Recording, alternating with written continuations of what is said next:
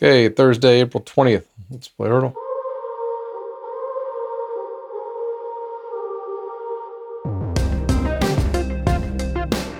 Today's song is Steal My Girl by One Direction. I just got a One Direction song. Pretty proud of myself for that one.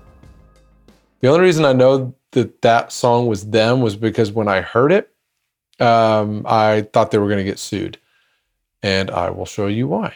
Let's go to Spotify. Boo, Spotify, boo. All right. Here's the song we just heard. Steal My Girl. Highway Run. All right. Because it sounds exactly like if you're old, you immediately recognize a sped up version of the man, the myth, the legend, Steve Perry and Journey. I could just listen to that all day. All right. I don't know a lot about this song. I imagine there's got to be a story about it called Steal My Girl. And it's, Harry and Zayn. Zayn's right, isn't it? Zayn's the one who left. I know so little about this. This was before my kids were old enough to be into music. So my kids were like 4 when this was at its peak, So this is in a no man's land for me. I do know one thing that I think should be said, and so I shall say it. For like 10 plus years, Simon Cowell was given credit for really putting together this band on X Factor. But in about a year or so ago, new video came out, behind the scenes video from X Factor, that totally disproved that entire thing.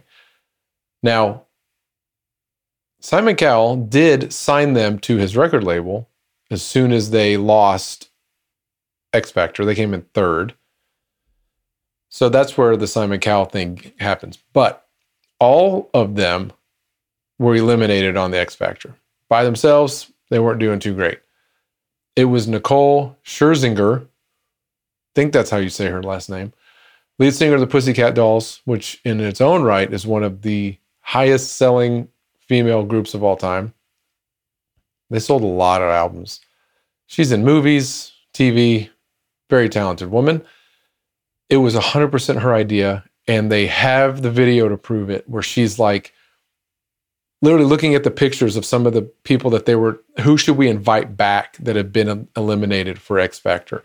And she put together 4 out of the 5 immediately. Like, I think just put these guys together as a boy band, and actually even said those words.